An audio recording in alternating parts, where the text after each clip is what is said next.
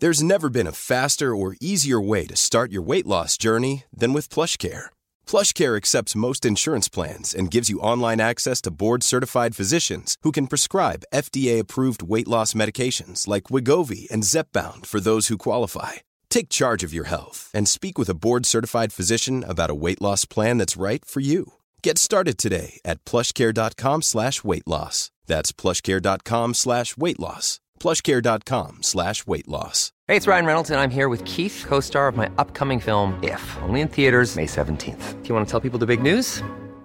All right, I'll do it. Sign up now and you'll get unlimited for $15 a month and 6 months of Paramount Plus Essential Plan on us. MintMobile.com/switch. Upfront payment of $45 equivalent to $15 per month. Unlimited over 40 gigabytes per month. Face lower speeds. Videos at 480p. Active Mint customers by 531.24 get 6 months of Paramount Plus Essential Plan. Auto renews after 6 months. Offer ends May 31st, 2024. Separate Paramount Plus registration required. Terms and conditions apply if rated PG. Wow. Nice. Yeah. What you're hearing are the sounds of people everywhere putting on Bombas socks, underwear, and T-shirts made from absurdly soft materials that feel like plush clouds. Yeah, that plush. And the best part? For every item you purchase, Bombas donates another to someone facing homelessness. Bombas. Big comfort for everyone. Go to bombas.com/ACAST and use code ACAST for 20% off your first purchase. That's bombas.com/ACAST. Code ACAST. Conversations on Dance is proud to have Yumiko as a continued partner in 2021. Yumiko is a company inspired by beauty and standards. As a leader in the dancewear industry, they take great pride in their impact as a socially and environmentally conscious brand. As a part of this commitment, they've recently transitioned their workshop to 100% green energy, a substantial step in their sustainability journey. While staying devoted to eco-friendly production practices, Yumiko remains passionately focused on connecting and lifting the dance community to promote a more loving and equal world through the power of togetherness. For our listeners in the New York City area, Yumiko's flagship store is currently open with limited hours, or you can always shop online at yumiko.com. Be sure to follow along on Instagram at Yumiko to participate in their weekly giveaways and to stay updated on all things 2021. I'm Rebecca King-Ferraro. And I'm Michael Breeden, and you're listening to Conversations on Dance. Hi, everyone. Michael, hello. How are you? I'm doing well. We are happy to be rejoined by our one and only co-host, Evelyn Kocak. Hi, Evelyn. Happy to be back. Hello. This is Evelyn's second time, guest co-host. We've only had one. And we still only have one. You're back.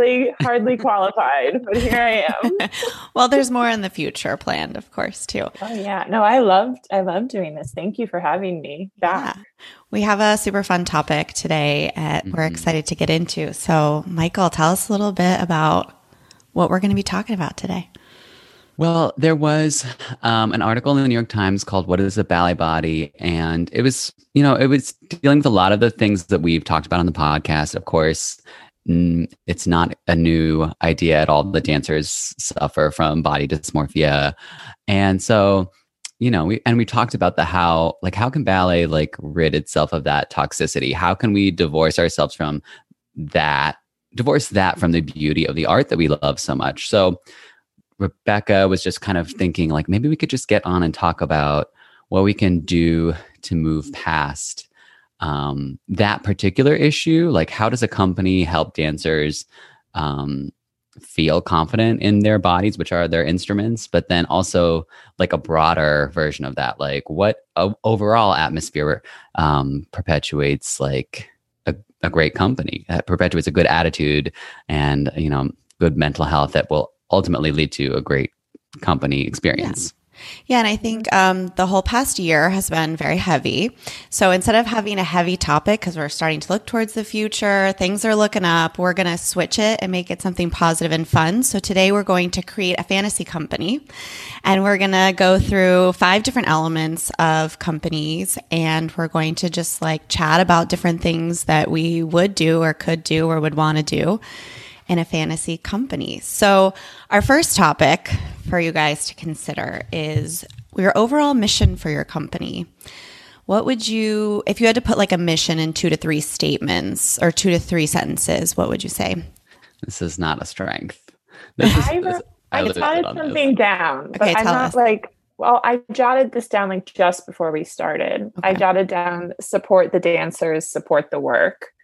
And That's I good. do think, and maybe that's a little minimalist and we can expand on that, but I think that you like everything that you guys have been opening with, like, we're all aware, we all enter into ballet knowing, or dance, knowing that it's a short career. Ballet is especially short. And you just don't, a lot of dancers don't think about how short it's going to be. They push that out of their minds. And so there's not a lot of preparation for, there's just a lot of immediacy. And so dancers will sort of just like put up with whatever the conditions in the company are because it's a short career and you have to try to get the most out of it while you have time. Right. So I think that, the happier, the healthier the dancers are, the better the work is going to be, the better the work is going to look, like the better the company will be.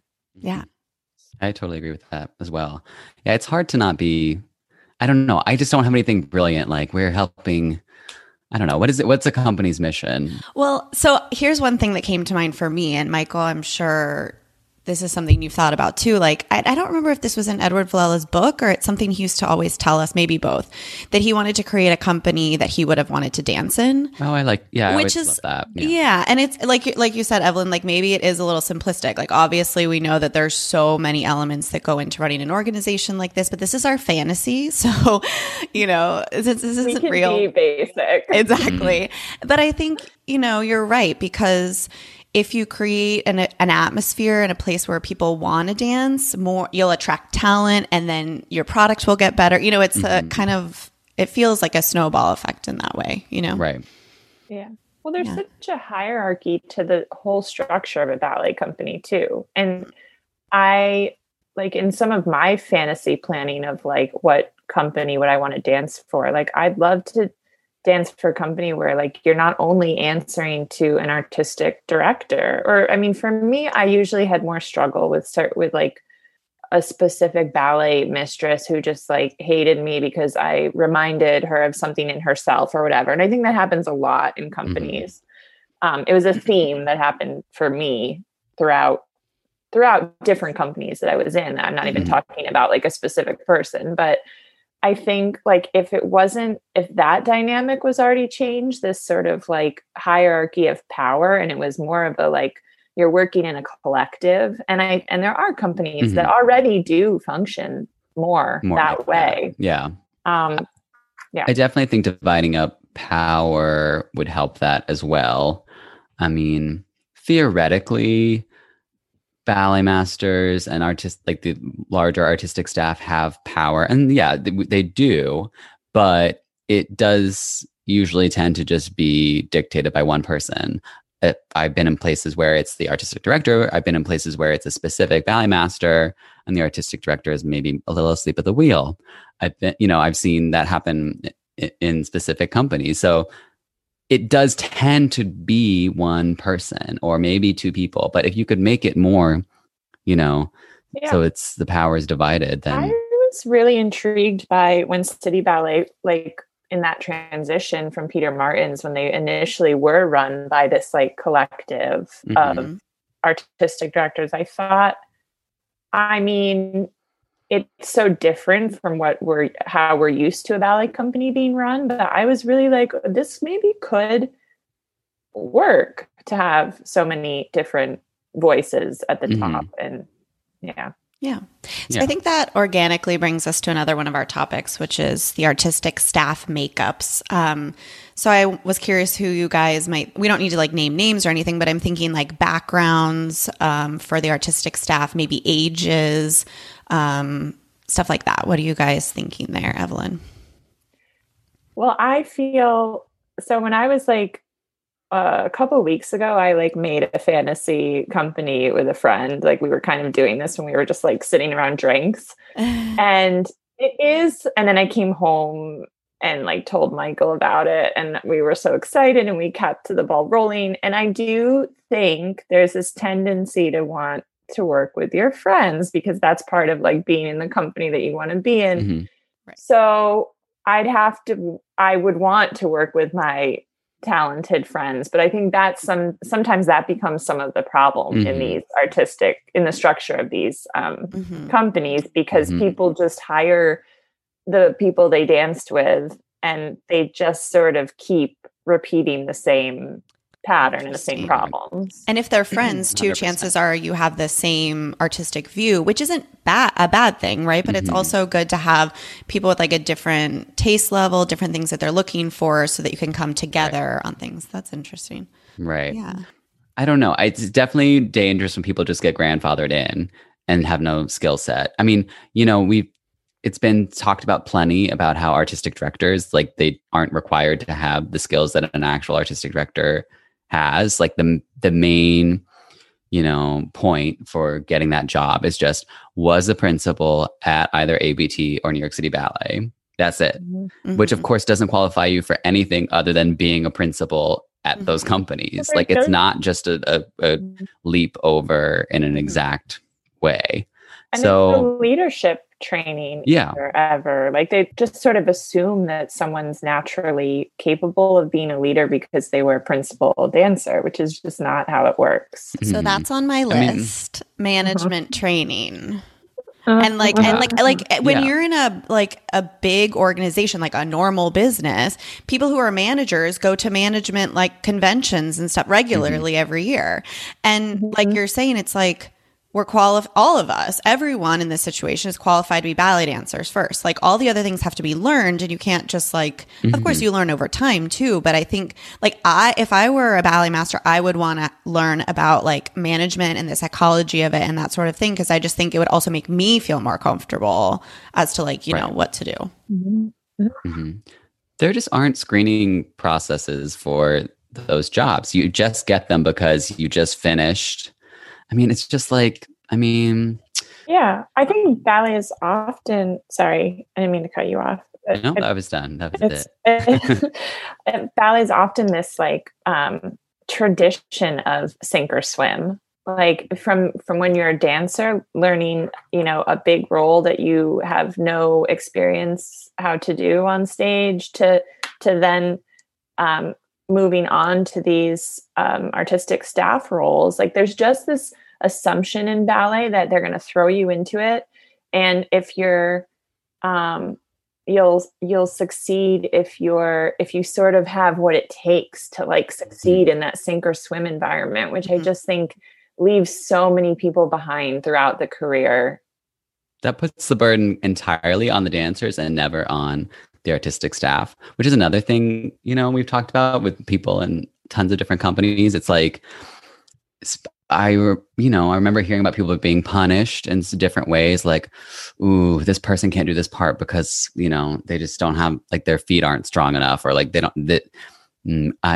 doesn't do épaulement well. And it's just like, well, that like you being in the front of the room can fix that. That's what I love about being in the front of the room, is that you get to say everything you see, and you get to help people, and you can see changes. Like, that's what is exciting and fun to me.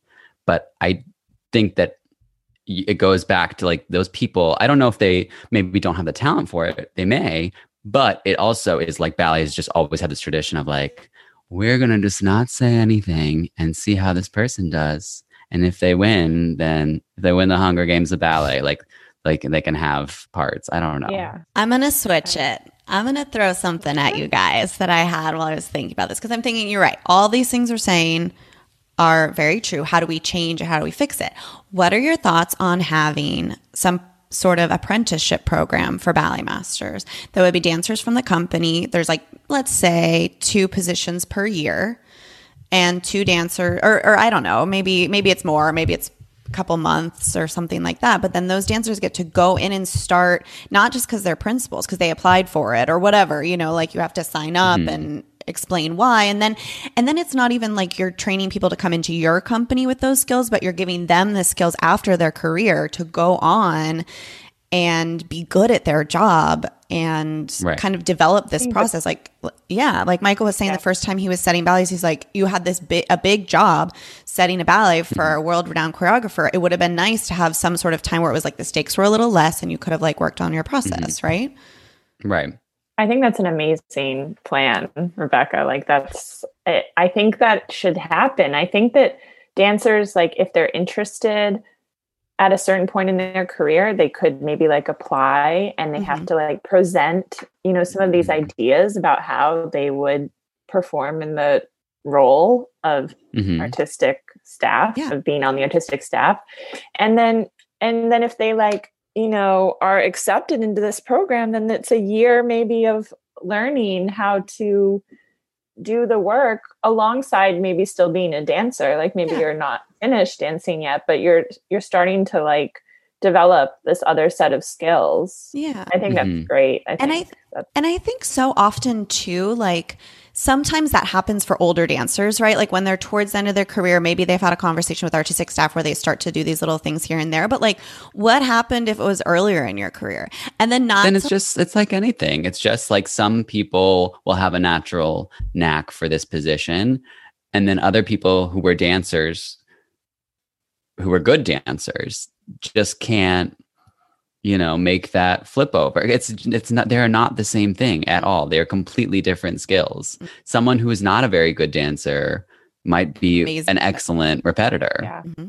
I think, this also is just bringing up for me some of what I was jotting down about taking care of the dancers while they're there, while they're dancing. And I think having training and resources for dancers outside of, just any training or resources, not even geared towards becoming a member of the artistic staff, but acknowledging even that like your career will end at some point and like having some sort of like assistance with planning. And I'm sure there's no assistance because the people working in the company, no one helped them. And it just keeps repeating, this like cycle of all of us pretending that a ballet career is never going to end. And there's almost this stigma. I'm sure it's gotten better. It continues to get better, I'm sure. But there's this stigma of like if you're pursuing something else outside of dance or what your life might be outside of dance when you're done,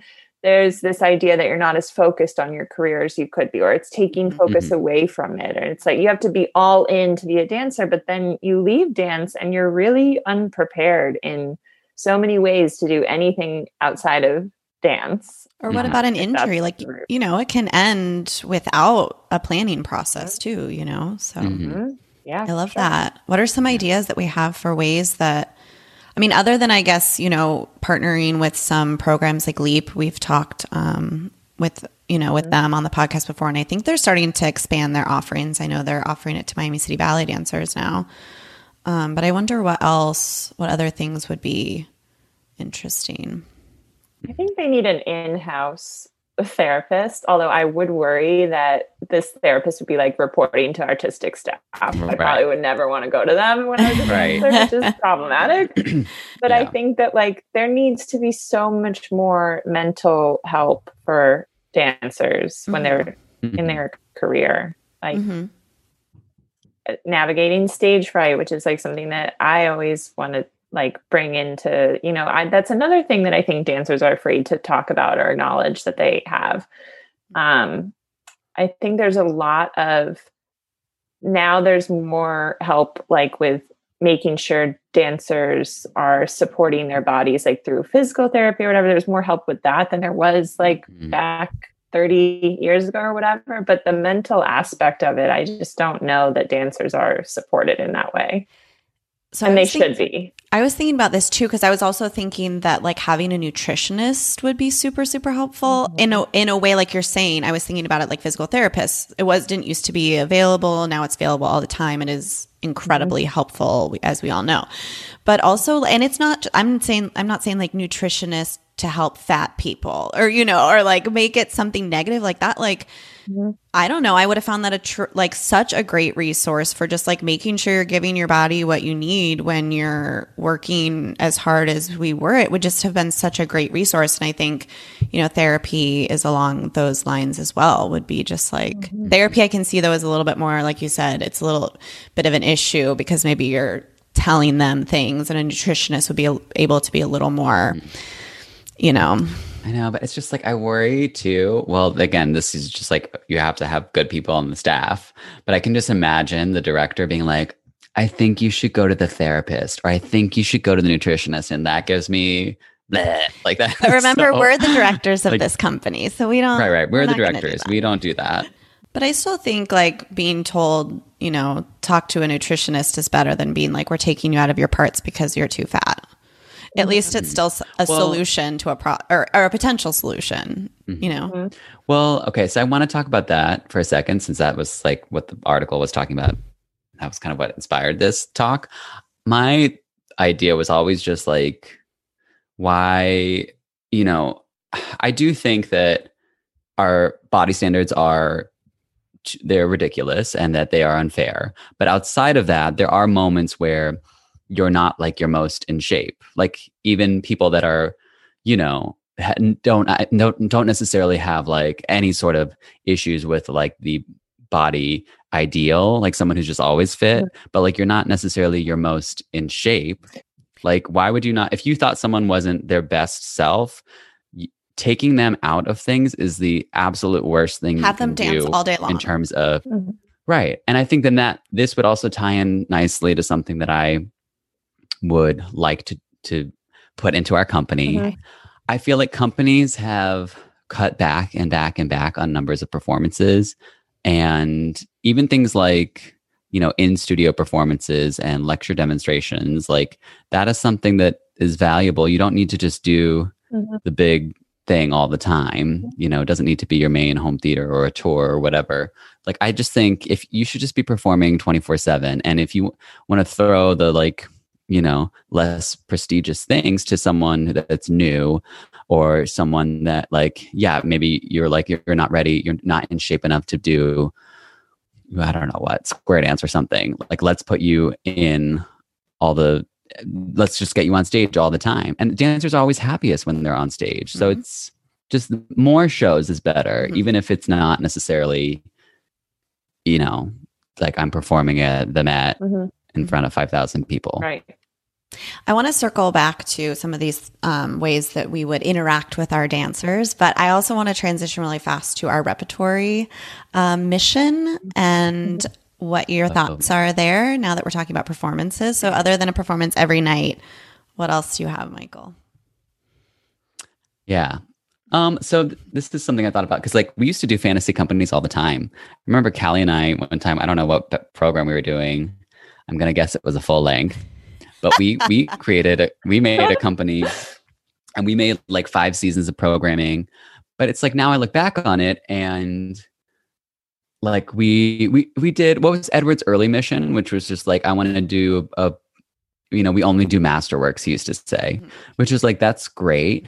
But, and on paper that sounds great. Like, oh yeah, it's a meritocracy. We only just put the best things out. But that automatically eliminates like, more than 50% of the voices in the dance world, like primarily women and people of color. So, and then the argument, this is often an argument for like why there are not more, especially women of color at the top ranks. I don't remember which director it was. And it's just like, I think he said something along the lines of like, if there was an amazing Black woman that could be a principal, I would hire her in the spot. Like a sort of like, see, I'm not racist, which is like, I think that they meant that. I think he really meant like, I would do that. Right. The problem is that you're taking the burden off of yourself. So it has to start from the bottom up. If you don't cultivate that, if you don't offer access, then... Right. It's willing to acknowledge that the system has prevented any Black woman from being able to be positioned to have that opportunity. Right. So I think that we, like a program of Masterworks would it would just not be including a lot of, it would be all primarily white male choreographers, because that's who they've had the chance to break through. So I think what you need to do is, you have to start at the bottom. If there aren't, like, if your complaint is like, well, there aren't any like well-known Black choreographers that we can just plug in because we only do masterworks. Well, that's on you then. So I think you have to maybe, you have to start programs where you're encouraging people, women and people of color in particular, at a young age to get in the studio and start making things. It's like Justin Peck just did, a couple little things. He just did like an institute, and it was like Peter saw it and was like, well, wait, you're like, a baby genius. And now here's a main stage premiere. And oh, wait, that main stage premiere is You're the Rabbit and everyone loves it. And now you're, this. Right. So there's no reason that couldn't happen, but you have to give the people the opportunity. Like maybe some core girl wants to do a little ditty in the studio, and then you're like, oh wait, she's brilliant. And now and you build up to the main stage works. Yeah. I have a solution for our problem again that I'd like What to is throw it? at you. Okay, so I was thinking about this. Now, I don't know if the fractioning is right. I'm thinking that you cut the repertory into 3 parts. Maybe, it's not totally equal, but you have this, the portion that's masterworks, your Balanchine, your classics. Those are the things we have to remember that sell tickets too. So there's like that marketing part of it that just has to be plugged in. Of course, Nutcracker does not, Nutcracker's part of it, but not this, it's like external. Then we have choreographers that are living right now that are choreographing all around the world. These are your big name people. And I think that there's a few reasons for that. There's the marketing reason, because it will bring in people. Right. But I think also it's important for your dancers to have experience with these people. They can always put that on their resumes if they're not in your company. If they go on to, do anything else within the art form, they can always say that they had those experiences with those people. And then the other portion is just from your company. Like, new people come, getting these opportunities. And maybe it's not all, like Michael was saying, it's not main stage premieres, but then you use that for outreach stuff. Like Miami City Ballet's been doing these pop-ups all around the city. And they were doing that because of COVID. But I really hope that it continues, because it was just dance. Like, I think they just let people sign up, and then those dancers got to choreograph. And I don't think some of them had never choreographed before, and maybe they love it. And maybe it was really, they were really good at it. And maybe other people were like, oh, this isn't for me. And then that's great too, to explore. So I think that could be like a really fun element to it, where, like you're saying, like, then you're able to give all these people those opportunities and bring in something new, show that you're innovating and that you're like cultivating art within your company, Right. Yeah. Yeah, that's great. It's a great plan. I think we got to just develop like your dancers in different ways. Like, I know we're talking about ways that we do it within the art form. And then I think, Evelyn, like your point as to what would they do after is just, it's all around just such an important thing, because who knows too, if your dancers will go on to be a part of your development team or your marketing team or whatever. It's like, there's so many powerful ways that they could still be connected to the art form and contribute, even if it's not in your company, and in another way. And I think these are these areas that aren't being developed enough. Yeah. All right. Yeah. Should we go back to dancers and the way we would communicate with them? How many dancers would you think you would want in your company? 50? I think that's important too. 50. Yeah. It's 50 just, that's the easy. I mean, that's what we all basically spent most of our time with. Well, Evelyn, you danced in Berlin. That was about 100 people. Yeah, that was a lot of people. And then I just think that's a hard number. You can get lost in that, really. You can go real lost. Easily. And then you're just, cog in the machine. Right. Wait, but let's talk about ranks though. I'm not actually, in my head, I don't know. Would you have ranks? Yeah, I would think no. I think so. It's not something I've given a great deal of thought to. Yeah, I think it's gotta go.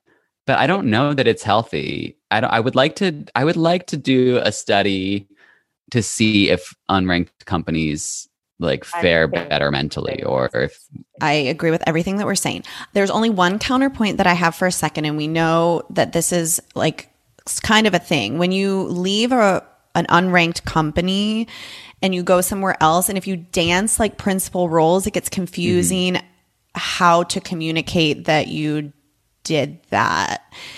But I guess it's like, yeah. I mean, we have to be the change we want to see in the world, Rebecca. Our company is not ranked. No. I'm not saying that's the reason why you should No, change I know. it. No. Well, I don't know. I guess, but when they leave, they have to give their resume, and it's just like it's obvious what they've done. And at this point, everyone has video. That's true. And the experience, like the resume, the ballets that you've actually danced, the roles you've actually danced, should speak for itself more than your rank. It should. Like ideally, that's how it would function across all companies. But yeah, and like again, like we're saying, then that doesn't make anyone, because of what principal roles they danced, more qualified for a different role within the field, because it's just the company you were in, or yeah. I mean, the thing is, like once you hit your rank, then it's just like they do so much bending over backwards to be like, well, this person is a soloist and they don't have anything, so we have to give the soloist this thing, even though it should just be your qualifications for the role. Well, and working the other way too, like a lot of times in a medium, mid-sized company, you get promoted to soloist and then you dance a lot of core roles still, which I actually loved and always felt very at home in, but it just felt like I had to process it as some sort of like reflection of like my progress moving backwards or something. Right. But if you didn't think of it that way, if you just thought like, I love these ballets and I love dancing with my friends, and it's a great part, and I don't feel embarrassed that like I did something wrong and I have to move backwards now, then you would just enjoy dancing the part. And then what about soloists too, who we've heard people say also that they kind of miss that. Like if you're in a company where it's like you're a soloist now, there's rules, you don't do core stuff. Like they kind of like they're not dancing every night. Dance much less. You dance much less. Right. Everything's more stressful. You don't ever really just get to go out on stage and have fun with your friends. And then they kind of like miss that element. But again, like you're saying, if that came back for them, they'd be like, what did I do wrong? Why is this? Right. And so if there aren't rules like that. And I think also when people start to move up and then there's less people in the core, it puts more pressure on the core too. Like, especially like core women, I'm thinking like, if there's less of you, then it's like everybody doing the same stuff every night, but then there's just soloists sitting doing nothing. Not that they want to, but it's like it kind of can kick. It doesn't really make sense. Yeah, it can kind of ruin the balance a little bit. How about casting? How would you do casting? Okay. Well, I mean, I just think with casting, it's like you just have to do as many casts, as many people in the room, as many, the more the merrier. Like the other thing that I never I always thought would be like I would want to do with casting is I feel like I would want to go through the whole season. I would want to write down every dancer's name, go through the whole season, see what they're cast in, and then see where people were lighter. Like, oh, these people only. Oh shoot! They only had 3 roles. Like, how else are you going to catch that? This is literally one meeting with artistic staff. If you have 50 people, I mean, maybe it's more than one meeting. A couple meetings. It's like, let's go over the season and just go through with one dancer at a time and talk about. Well, okay, so program 2, there just isn't much for them, but we can make it up for them the next program so that they have something to look forward to because this actually suits them and blah blah blah. It's just not that hard. Give me an idea. What if if the artistic staff is sitting down and doing this in the summer, let's say, with each dancer individually, and they've sort of laid out this ideal season map for their dancer, which inevitably will change because people get injured, things change, whatever. But let's say they have this sense of where that dancer is how the map of how that dancer's season is going to go. They should sit down with the dancer and have a meeting with them where they reveal this season map for them and they can talk about it. And there's no anticipation or disappointment when the casting sheet goes up and you're not on it. You're prepared for what you're dancing that like a syllabus almost. Yeah, that would be nice. I mean, because well, I don't know. Do we hate the casting sheet going up, right? I guess. I don't know. It's I hate it when I'm not on it. Yeah, I was just going to say, it's just sometimes. But is that does that kind of circle back to just us? Like if it works, it does make you feel good. Like the special thing. I think it was power. It was a way of like, because I just remember like the timing of when, you know, that casting sheet would go up and like, I think it's manipulative. It's a manipulation of power. The casting sheet's got to go. Have a frank discussion with a dancer about what their season is going to look like. They do that with principals. Oh, why can't they do that with everyone? Right. I loved this moment where I was not necessarily being taken out of something, but I was being skipped over for someone. And they told that person that they were going to do the part, but they didn't tell me. I mean, yeah, you don't want to deliver bad news, but like you have to do it. When did I do that? I had to do that as a repetitor, but it was just like, I knew it was really important to go over and tell the person like, you aren't going to be able to do this. It doesn't mean that we didn't like you. It's for this reason, you know. I'm not saying that it's inflexible either. I think it should be subject to change, like not only because things happen and, you know, with dancers, but because things happen in a positive way too. Like someone can be improving throughout their season, or a repetitor comes in and they want to use that's an element that's tricky, because if the repetitor is casting something, then like, I guess you can't know in advance what, you know, but that open, you know, but right. like also like you're saying, like, wouldn't that be motivational too? You know, like we're thinking about putting you in this ballet. We're not totally sure yet, but your name is there. And so we want to, you know, it's at the end of the season. So we want to see your work throughout the year. Like, I just feel like that would be something to look forward to and something to work towards.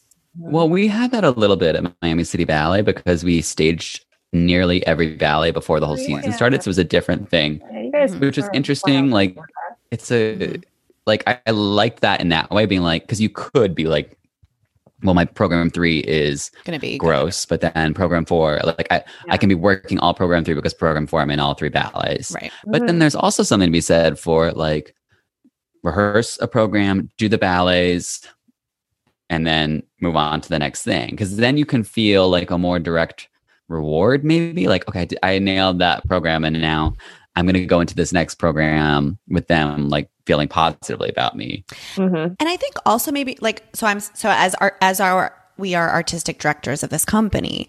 I also think that would like, so you see a dancer, like let's say you're talking the Miami City Ballet model where everything's laid out ahead of time. We've rehearsed everything. Everyone knows what their casting is.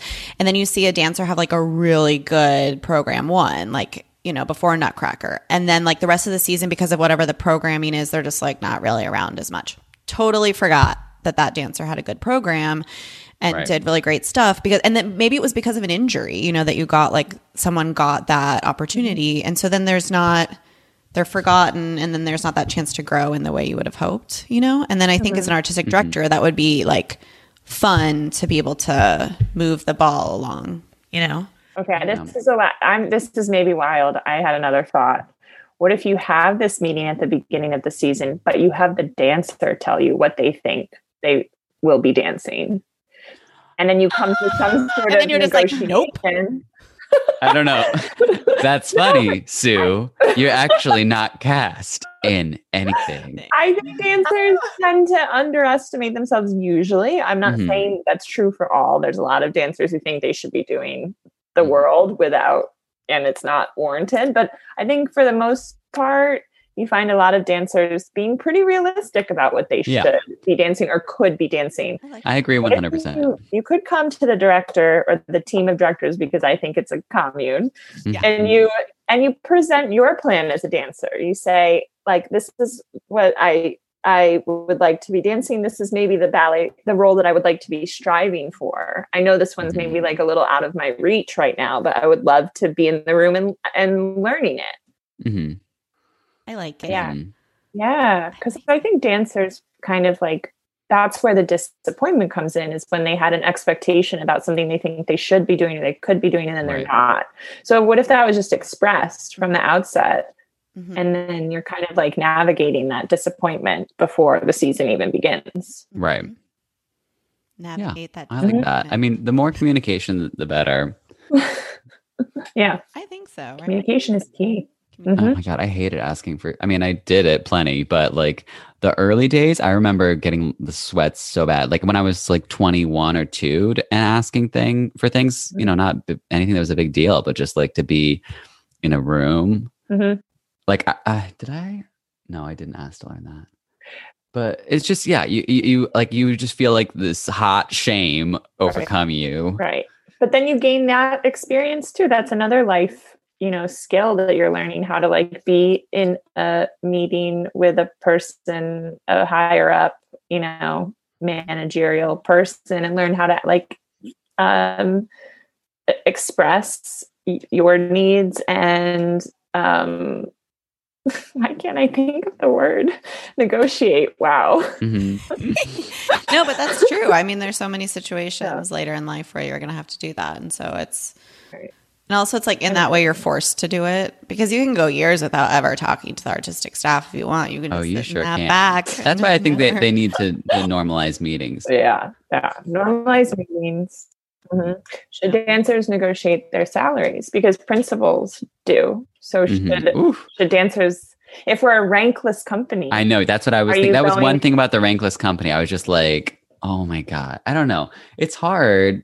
Mm-hmm. Like I'm not putting the blame on artistic or anything. I think back of me as a dancer, like think about how hard it was to ask to learn parts sometimes that actually, almost every part I asked to learn, I performed in the end. Okay. So clearly it wasn't like, you're disgusting and that's why we didn't have you. Right. So, I mean, like that worked out, but like having to ask about money, I would have floundered. But that's another skill that like dancers don't know how to, like, I have no financial skills and I have no sense of my own worth in terms of a salary. You're so right. Yeah. It's been the worst part of adjusting to real life is like telling people like, I know I'm disgusting and garbage, but can you give me $5 for what I'm doing? Like, why do we feel that way? We watched. Never learn how to be better. You're so right. We watched Barb and Star the other night, which is it's so good. But like this one line that really resonated, I can't stop thinking about. It's Kristen Wiig is like writing her love interest in it, and she goes, "Hi, it's me, the disgusting woman from the other night." That's like literally us approaching the staff. Yeah. Crying. That's so good. It really resonated with me. Yeah. That's so funny. No, that's a really interesting point. I mean, and like even in unranked companies, they have pay grades, right? I mean, it's like in the Corps de Ballet, there's pay scales that are just like representing seniority or whatever. And then if you want anything beyond that, like you can go in and talk about it. I mean, also directors can take that leap themselves too. Yeah. And that's like the promotion. Feel like you are getting a pay raise. Yeah. Well, we have one other section about executive responsibilities, which is maybe really boring, but it's not boring. It's just important for sure. This is not something I gotta pass the baton to someone else on this. So that was one of the things I had on there, was to have like a board makeup that's in your rules, that it's like a certain number of people have to be former dancers, and then you have to have an advisory board that's fully made up of dancers or artistic staff. I like an advisory board moment. Yeah. Because I think that you have to have business people on the board. Like that's essential. And they're probably not going. Their money. You need their money. You need the cash money. Yeah. And their experience with and their business. support, of course. Yeah. Right. But not you got to minimize. Yeah. No, I agree. And then the other thing, and then this is kind of goes back to one of Michael's favorite stories about like, if you don't know, you just have to know that you don't know. And you have to admit, like, I don't know about this. I don't know about running a company. So I need to bring these people in and have them around me and, support me, because I don't know what I don't know. And you have to have, basically, if a company was just run by people that were fully confident in themselves, confident enough to ask for help, then I think every issue would disappear. We solved it. It's just because we solved it. You just have to know yourself. Yeah. Yeah. Like know what your strengths and weaknesses are, and then surround yourself with people whose strengths support you in that way. Yeah. Mm-hmm. It's like the story, Michael, of Nutcracker, learning Nutcracker choreography. Do you remember this story? Would get mad when people wouldn't learn the Balanchine Nutcracker choreography because I was like, it's on YouTube. Like you just go home and you learn it at home, and then you come in and you know it, and then you look super smart because you're like, I'm so good at learning choreography. You don't know what you don't know. This was Rebecca's. The highlight of Rebecca's career was one time we got singled out together. It was like we were getting a stern talking to, like the core was a mess. And the ballet mistress was just like, you could be like Rebecca or you could be like Michael and just always know what you're doing or something along those lines. And Rebecca was like, I finally pulled the wool over everyone's eyes. I did it. No one knows that I'm secretly going up and getting videos and watching them in my apartment and writing down everything. Yeah. But see, it's just like acknowledging your weakness. Like that was not a strength for me. And I didn't want to feel uncomfortable in the studio when everyone was just like, I learned this fast. I still have nightmares about it. Right. Oh, I'm not a fast learner either. It's the worst. I don't know. Maybe I could be a fast learner, but my anxiety about learning quickly always prevented me from being a fast learner. Totally. It's only out of necessity, I feel like, for like emergency situations. Yeah. It's not really, it just depends on what your schedule is, you know. Yeah. It's an asset when, you know, you have to switch something in a matter of hours, but. Yeah. No, I mean, great. No, like great for you that you're a fast learner. Like, I'm happy for the people who are, but like, again, back to the initial idea, like more support for the dancers who aren't. Don't be like, you can't, you get out of here. We don't have time for you. Yeah. Yeah. I have one last question to wrap us up. Michael and I like to have this in our lightning round sometime of a dream production. So in our fantasy company, we have no budget. We can do whatever we want. What is a fantasy production that you would want to do? The first thing that came to mind is impossible, but I'll just start out there. Balanchine 7 Deadly Sins. Mine too. Yeah, it's not possible. It's not possible, it's but a lost ballet. But but we somehow get into Allegra's brain and get it out. And like, what if you did something though, where it was like an adaptation though, and you had like choreographers work on taking bits and pieces and then fill in the holes? Michael's done. Okay, and it does not go well. Didn't turn out great. Yeah. Okay. Second idea: full scale recreation of the set, like the way the set in Balanchine's film of Midsummer looks, where there's like a castle on stage. And like a fountain. I like that. I want that. I want that production of Midsummer. It's very hard to not just make this all about Balanchine. It's okay. I would like, well, no, it's like, I want a good production, like a really lavish, maybe dark production, because it's maybe my favorite music for a full length. Well, that's doing Tchaikovsky dirty, but Cinderella, Prokofiev's Cinderella, I think is the most beautiful music. Cinderella stan. I am a Cinderella stan. The music, it's just, but there isn't really a good production of it. No, I'm dancing some really bad ones. I danced some rough ones, but I just want something that's like, like sort of La Valse vibes, you know, because the music is dark. Yeah. Rebecca, what's yours? I don't really, I don't know. No, you're not. I think that my fantasy would actually be for everyone to not request full length ballets. I know that's not a fantasy production, but it's just like, what if we didn't have to do that? Your fantasy production is anything that's not a full length. Yes. Anything that's not a classical ballet. Mm-hmm. One rule. One little rule I would throw in for Ortiz with the original costumes. Sorry. I like that. Oh, or like a serenade with the original costume. I can't see Mary Ellen. Sorry, what were you saying? One final thought on rep is that we all understand the necessity for full lengths, but I feel like you gotta make casting as good as possible, like in terms of letting people do something, even if it's just like a character part. I don't know, just to do anything to let you have fun. But okay, but my rule would be that you have to, if you're gonna do something like Don Q, the rest of the season has to be bomb. Yes. It's got to be like the next thing after Don Q is like a Balanchine triple bill Yeah. of Serenade Symphony in 3 and Ballet Imperial or something Everyone that's is like dancing. where everyone is dancing all the time. Mhm. And the rest, and you have to, And you rehearse yeah, that you just while have you're to balance performing Don it. Q, so that you just So like that you're feel ready. like you're still doing things. Yeah, I I think remember the last time we did Don Q, they were really good about cast. We did a lot of casts, and it made it a little bit less painful Mhm. because it's like it was nicer to just see different people do things. mhm. You know what's one thing that, we were saying like have 6 casts of everything. Yes. I was 6 cast of Queen of the Dryads. And that's something I could do without. That was too many long-legged ladies in the room. Just and small studios at this unnamed company that I was in.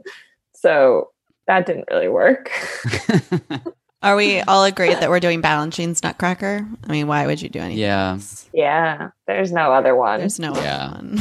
There's no I mean, other one. too many companies do it, but it's our, It's our company. It's our fantasy. It's our Yeah. company to do it. yeah.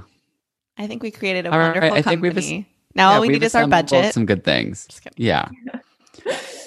Yeah. I mean, maybe I'll win the lottery and we can just put it all into this effort. Okay. Mhm. We may not have audiences, but we will have dancers and, Thanks, you guys. That was super fun. I enjoyed that. that was fun. Thank you. Thanks, Evelyn, yeah, I for like joining some of me. our ideas. Yeah. Maybe we'll expand on it in the future. Mhm. All right. Thanks, guys. Thank you.